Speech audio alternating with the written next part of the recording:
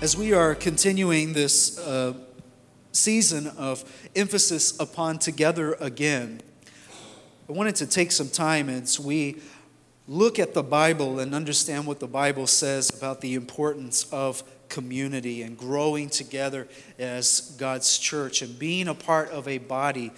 We were never called to be sole lone rangers. That wasn't God's intent. God designed the church and God built the church so that we could get connected in community. And it's so important that you find a way to get connected in this season of your life. And maybe you're a person like me. I am the world's worst introvert. I could be perfectly happy living in my little hermit crab shell all of my life, be perfectly content. But that isn't how God called me to live. God called me to live in community with one another so that there is spiritual formation, because you have something to offer to my spiritual growth that I need. And likewise, we help each other grow in this process. And so it's so important that you find a place to grow in the faith. That's why it's so important as you come to the faith. Maybe you're watching online, you come to the faith, maybe you're another state. Find a way to get connected to a church somewhere. It's so important that we grow together. And so in that mindset, we're going to begin a study this week of bringing the emphasis, as the Bible shows us. What does the Bible say about togetherness? What does the Bible say about community? What does the Bible say about growing and being the church once again? And so we're going to start a series this week called Planted Together. And we're going to be looking from the letter of Ephesians, which is such a unique letter that Paul writes to the church at Ephesus, a church that he really, as he wrote that letter, he had not met those people yet. The Bible says that he was writing to them, he told them, I have heard of your faith. And we know that Paul heard what was happening in Ephesus, so therefore he wrote a letter to them to encourage them. And one of the unique things about Ephesians, among other things, is Ephesians is the only letter in the New Testament where Paul addresses a church without any point of correction. There is no calling out a sexual immorality like it was in Corinthians. There's no problems with false doctrines per se going on. What Paul does in Ephesians is really unique as he sees this church that is kind of embodying what it means to be the people of God, what it means to be the community of Jesus Christ. And so he sends this letter to them as a way to show them it's an inside look at what is beneath, what is behind, and what is within the church that we do see wherever and whenever it becomes visible. And so we're going to look at Ephesians this month as we're beginning this insight into what Paul was telling the church in Ephesus. Now, before we go into that, a few things we need to understand about Ephesians among the other letters of the church is that the Bible, there is no place in the Bible, and if you can find it, you come tell me later, but there is no place in the Bible where we see a perfect church. Did you know that? There's no place in the Bible that it tells of a perfect church. Every church has its problem. There's often this strong emphasis that we need to be like the early church. But the truth is, the early church was full of problems, just like the church is today. The early church provides us a good model of practices and things from Scripture that we need in our lives, as we see in Ephesians and among other letters. But to actually be the early church, though that has some problems, just look at Corinth, for example. Go read the letters to the Corinthians. We don't want to be that church. They had a lot of problems. However, the Bible does give us a clear model of what makes up a foundational church built upon the rock, which is Jesus Christ. And that's what we're going to be looking at. We're not going to be modeling our lives after people, because people are flawed, just like you and I, just like we see in the Bible. The people who wrote the Bible, they were flawed too. They all had flaws. There was no perfect person other than Jesus Christ. And so when we're looking at the Bible, we're going to be looking at it through that lens. And so we're looking this month about planted together. And the Bible in Ephesians chapter 4 has this verse here that I want to read to you. Ephesians chapter 4, verse 15. But speaking the truth in love, we must grow up in every way into him who is the head, into Christ. from the whole body, joined and knit together by every ligament with which it is equipped, as each part is working properly, promotes the body's growth in building itself up in love. You and I, whether you like it or not, are planted together. We've been sown into the same garden. We're planted together. As believers in Christ, we're planted in this body called the church, and we are knitted together, as Ephesians tells us here, that we are joined and knit together by every ligament, and we have been planted together. Now, what happens a lot of times is we have this Americanized version of Christianity and of the church that thinks that I can go over here and then jump over here and jump over here and keep looking for the perfect church until I just keep going and going and going, hoping to find something that is not there, instead of being the one who is joined and knit together to promote the body's growth. If you and I would give ourselves to being joined and knit together, the Bible teaches us that it would promote the body's growth. But oftentimes what happens in our Americanized consumerism of the church is we can't find what we're looking for. So we go here, we go there, and we keep going and going and going until we're no longer being fed in our soul. We're just being blown wherever culture takes us. But the Bible teaches us the importance as the believers to be planted together. We're the church. And it doesn't matter if you go down to the church down the road, they're the church too. And it doesn't matter if you go up the church another couple states away, they're the church too. We are the church. As much as we have tried to put lines across with denominations and all of these divisions and names on our doors, it doesn't matter. We as God's people are the big capital C church. We are all belonging to the body of Christ. When Jesus comes back in the clouds from heaven, he's not going to say, hey, come over here, Methodist, come over here, Baptist. No, he's going to sound the trumpet and the church of Jesus Christ is going to raise up. That's the body of Christ. It's all of us working together, joined and knit together. And so when we're talking about being planted together, there is a foundational principle that we're going to learn from Ephesians is that, yes, we are very different. And if we were all alike, that would be equally scary. But we are very different. And that's okay. Because the thing that joins us together, the Bible says that we must grow up in every way into him who is the head. Charlie, no. Pastor Keith, no. Into Christ. He is the head. Growing up into him, being knit together into Christ. And so Ephesians brings us this point together that if we'll grow up and be joined and knit together, the Bible says that it will promote the body's growth. How many of you want to grow? I want to grow. I'm glad that when I was a kid that I didn't get stuck at about 2 feet tall. I kept growing. I'm glad that as I've grown into an adult that I have put on a little muscle and I'm not as weak as I used to be. I'm glad that I have grown in my mental faculties and grown in maturity. I'm glad that I wasn't stuck where I used to be. Growth is good, and we need growth, and that's what Ephesians is all about, is about spiritual formation in the life of the community. You and I help bring formation into God's kingdom, you and into the church. And that's what we're going to see today, is looking at being planted together so that we can grow as God's church. And today we're going to look at this emphasis from Ephesians, from death to life. Planted together from death to life.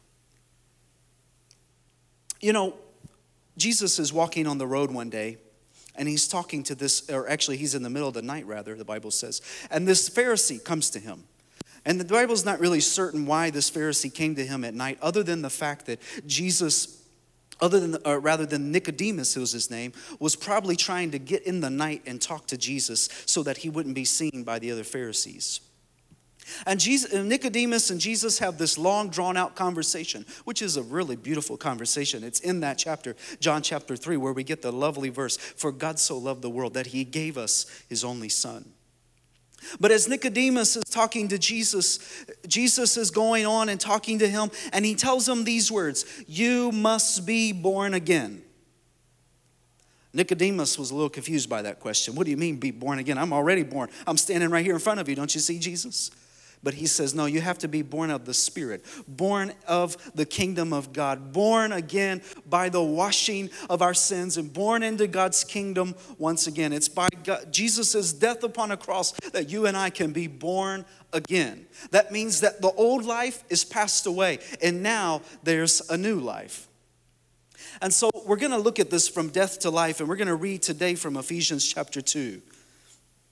As Paul is talking to this church at Ephesus, and he's telling them about what is bringing them strength, what's making them grow up together. And he's trying to show them to get to the core of what is bringing life. Maybe you want to think of it like fertilizer, so to speak. And so Paul goes on to tell them in Ephesians chapter 2, we're going to read here today. You were dead. I love how Paul starts that off. You were dead. Tell somebody near you, you were dead. Let them know, let them know. That is the greatest news of the church. That is the greatest news of you and I as God's people. We were dead. We were dead. There's no greater thing I could tell anybody in the world than the fact that I was dead. I think about Howard King when he shares his testimony about being in how he had clinically died from a heart attack and how he came back to life. What a story that is, that it impacts all of us. But the truth is, as believers in Jesus Christ, all of us have that story. You were dead. You were dead. You had no life. You didn't have any breath in your lungs. You were dead. But now, as God's people, as the church of Jesus Christ, we have been made alive. Paul goes on to say, you were dead through the trespasses and sins in which you once lived. One thing to note here is Paul is not trying to minimize the impact of sin, and he shows them that sin brings death. We all have to understand that today, that sin brings death, in which you once lived, following the course of this world. And he goes on to show them that the world brings death. Following the ruler of the power of the air, the enemy brings death. And the Spirit is now at work among those who are disobedient. All of us once lived among them in the passions of our flesh. Now notice what Paul says here. All of us. All of us, as we're talking about dead people, as the people of God, as God's people, the most important thing we need to all kind of understand so that we can get on the same page is I was dead, you were dead, we were all dead at one time. And there's nobody any special or exempt from that. All of us once lived among them in the passions of our flesh, following the desires of flesh and senses, and we were by nature children of wrath like everyone else. And here is the most beautiful statement in the Bible, as it often is in the New Testament. But God who is rich in mercy, but God who is rich in mercy and grace, out of the great love which he loved us, even when we were dead through our trespasses, made us alive together. Made us alive together with Christ. And by grace you have been saved, and raised us up with him, and seated us with him in the heavenly places in Christ Jesus, so that in the ages to come he might show us the immeasurable riches of his grace and kindness towards us in Christ Jesus. I love how Paul is writing to this church in Ephesus, a church he hasn't met yet. And he's telling them that you were dead, I was dead, but it's because of Christ we've been made alive together. Alive together. He didn't say he just rose one person up out of a coffin. He didn't say he just brought one person back to life. He said alive together. And as God's people, the Lord has called us as the church to be a community of life together. There's no other way around it. There's no other place in the Bible where you can see otherwise. There's no other excuses that we can make in our mind, as much as the enemy might like us to think. There is no other way around it, is that we as God's people have been called to be alive together. In other words, we all have to confess today, I need you. And the truth is, you need me. We need each other in God's kingdom. We've been built together that way. And Paul will go on throughout the letter of Ephesians. We'll talk about that later, talking about how this body is meant to work together. And he gives the example as he does to the church at Corinth. It's like a physical body. The arm needs a heart to pump blood to it, to make it work. We all are supposed to be joined together. But Paul gives them this example of resurrection. In just the verses before that, we talked about this a few weeks ago in prayer service, that he prayed for them, that their eyes might be open so that they could understand the working of his great power, that God put this work in Christ when he raised him from the dead. Ultimately, what Paul is trying to tell the church at Ephesus and what we see here, that it is because of the resurrection of Christ, that same power that was put to work in Christ's resurrection is also what has brought us to life as God's people. If you are a believer in Jesus Christ, you have been brought to life by the power that brought Jesus to life. And can I tell you something? That was an earth-shattering event. People tried to discourage it and didn't want it to believe. We're going to celebrate it in a few weeks.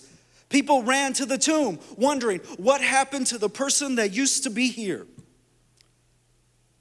The Bible says that the whole world was shaken by that event. The Romans tried to come up with stories to discourage what had happened at the tomb. When they went back there, they said, well, the disciples stole his body. He's not here anymore. The greatest miracle of the kingdom of God has been the resurrection of Jesus Christ, the God whom we serve, which makes us different from every other religion in the world. You can't go to another religion in the world and find a God who died and came back to life. And it's our story. It's the story of the church, is that we have the testimony that that same power, it's alive in us. What brought Jesus from the dead, it's working to bring us alive together, making us one. I love what an author of mine, a favorite author of mine who I've been reading, that he calls this, that ultimately he says this, that church is this appointed gathering of named people who practice a life of resurrection in a world which death gets the biggest headlines. Think about it for a moment. You turn on the news, you see the death of nations, the death of civilization. Pick up your history book. Death of marriage, death of careers, obituaries without end. The newspaper has a section on death. Death by war, death by murder, death by accident, death by starvation. Death by this, death by that, over and over and over again. But we, as God's people, have the picture of life, that we have been painted as a community of life in a world of death. In a country that is panicking about headlines about how many people have died from COVID, God has made us a community of life in a world of death. And you would think, wouldn't people want that? Wouldn't people be driving into church to get that? Why aren't they? What's missing? We have the picture, as this author says, that the practice of resurrection is an intentional, deliberate decision to believe and participate in resurrection life. Life out of death. Life that trumps death. Life that is the last word, Jesus life. If you are a people of God, if you are in the kingdom of God, you are alive because of Jesus, no other reason.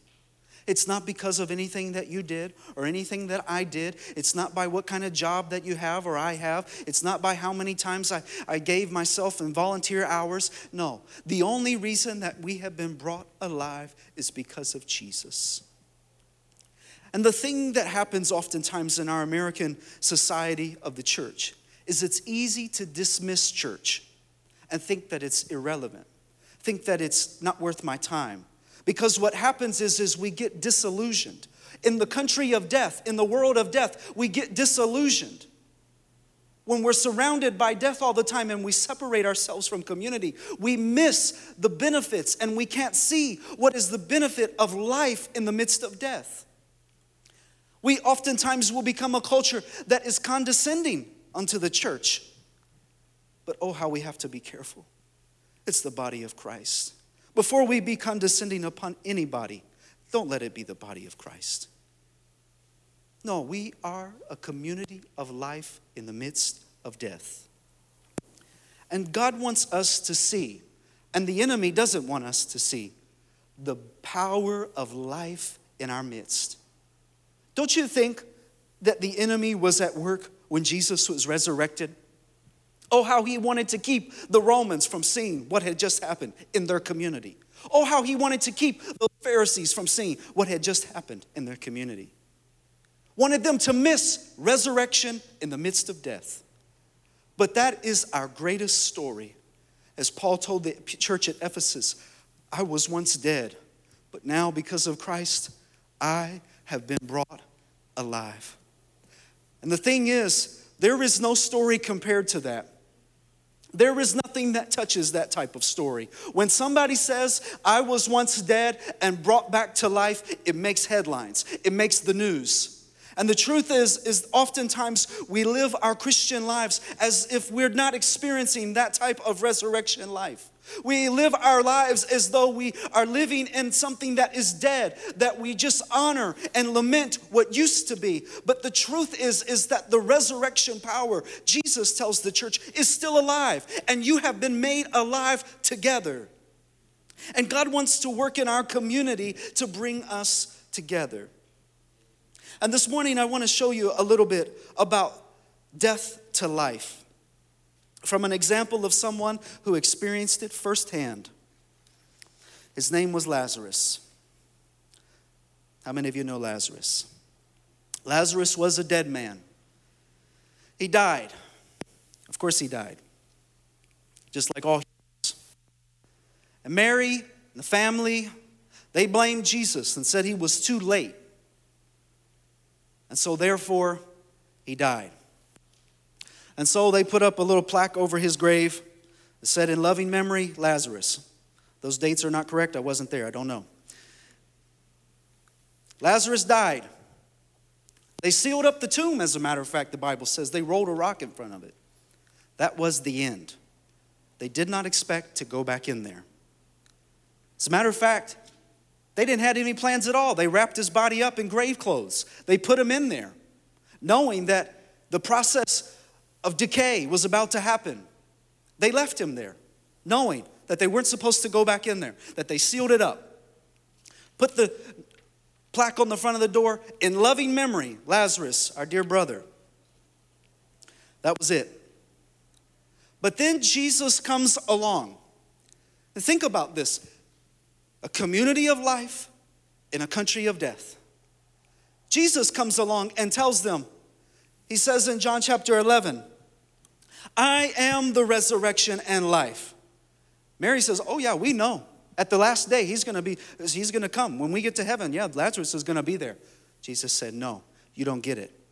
I am the resurrection and life. You don't need life when you get to heaven. That's eternal life. I'm talking about when you come here and you die, I can show you that I can bring you back from death to life. And so he says to them, to Mary, those who believe in me, even though they die. Wow, what a statement Jesus made. Even though they die. Lazarus, even though you're dead, he tells them, will live. And everyone who lives and believes in me will never die. The greatest news Jesus gave us, and encouragement and hope we have today, is that as believers in Jesus Christ, the Bible tells us that you will never die.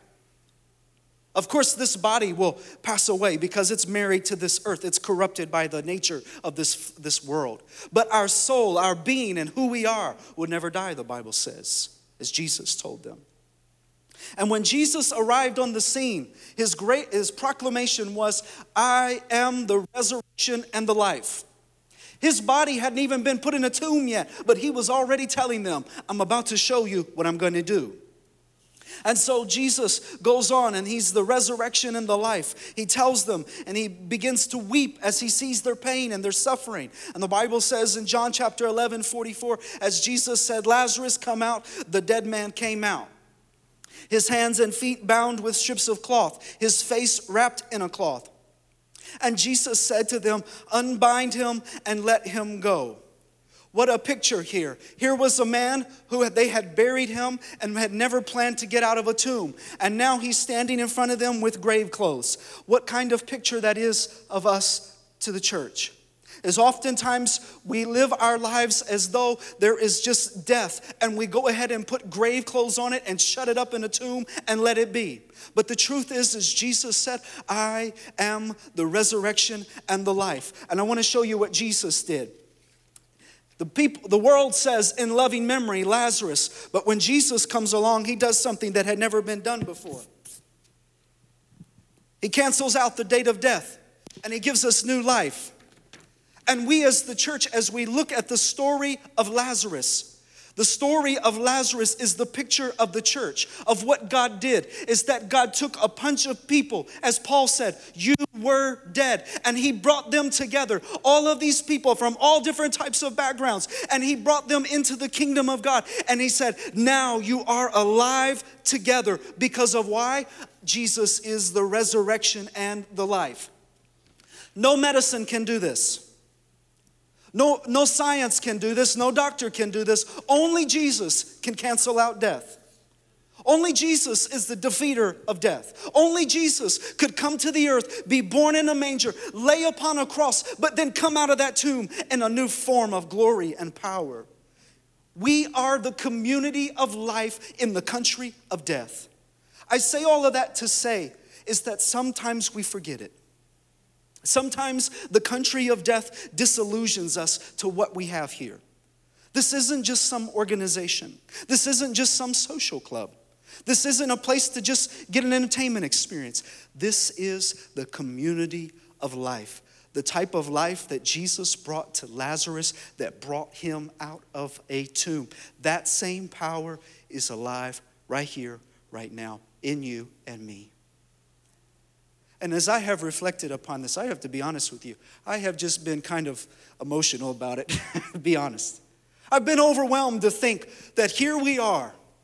What a testimony. I had never thought about it this before. But all of us, we have the same story. All of us have a plaque that we can hold up and say in our own lives is that I was dead, but now I'm alive. And that is what draws us together. What draws us together is not the lights, it's not the music, it's not the preaching. What draws us together is that we all share the fact that Jesus canceled out our death. I should have been dead, but Jesus brought me back to life. That's the power that's at work among us. That's the power that when a lost person comes in, they can get a hold of that. They can also experience that same type of life. That's the power that when the choir sings, they're not just singing a song. They're telling about the story of their heart that I once was dead, but now I am alive.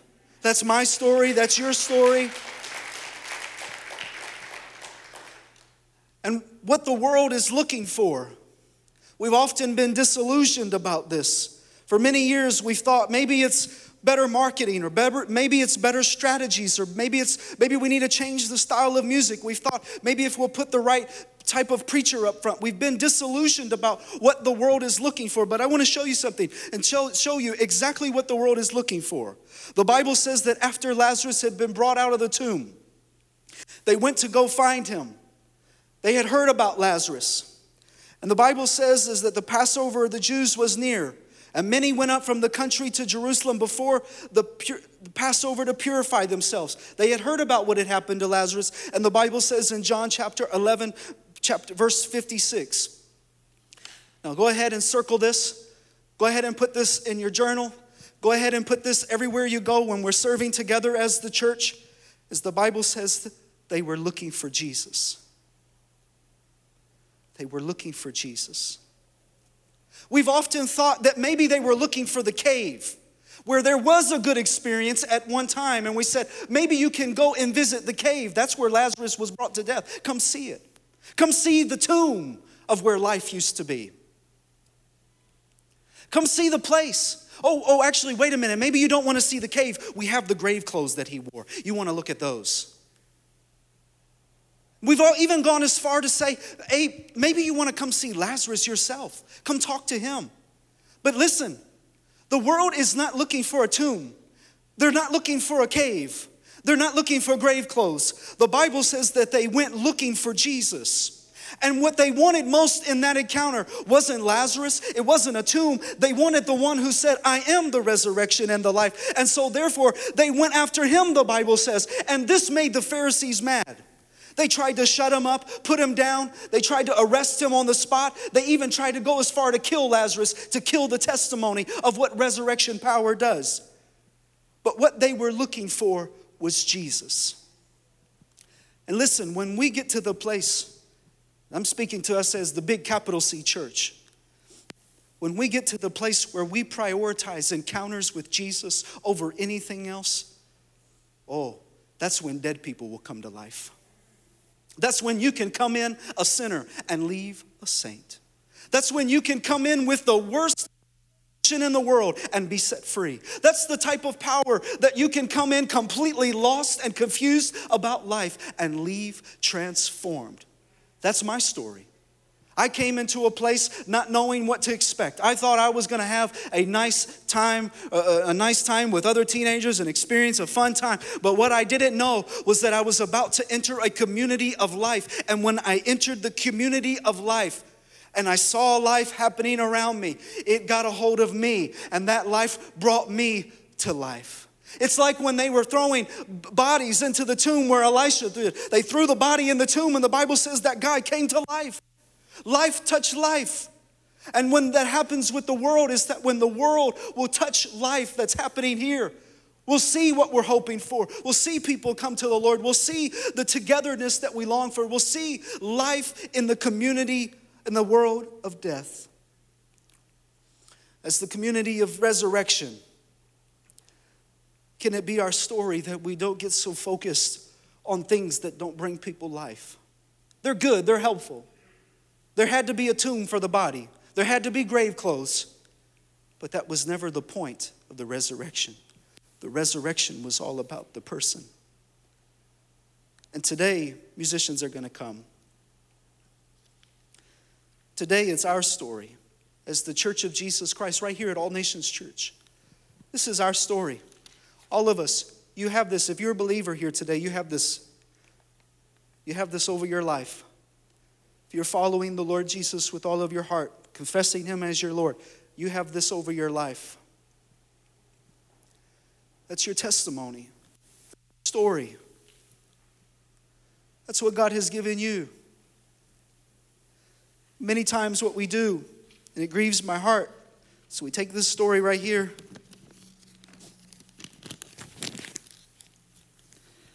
We hide it from the world. We don't want them to see that. Sometimes we even become ashamed. We tuck it away. Or sometimes we tell the story another way. Well, it sort of happened like that. But listen here today. You and I have the greatest story that's ever been told. He said, I was once lost, was once astray. God brought me together. He brought me alive. And not only that, but he placed me with other people. You, who are also alive.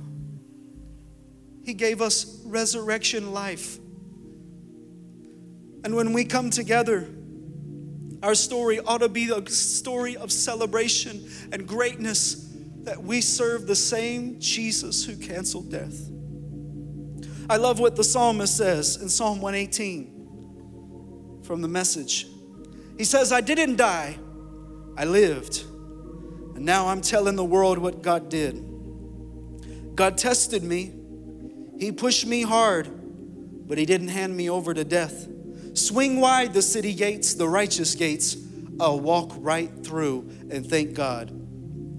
This temple gate belongs to God, so the victors can enter and praise. What if it was our story? That we would swing wide the gates of our church, of our community, not this physical building, but we swing wide the gates so people can come in and hear that story. I didn't die, I lived. I once was dead, but God brought me back to life. This morning, maybe you're here today and you're hearing me tell this about being dead and being brought back to life. And the truth is that when you're dead and you're in the presence of life, you want it. You long for it.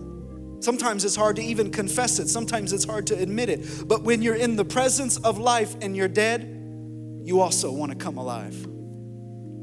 But for some reason, the enemy, he gets in our ears and he keeps us from that sometimes.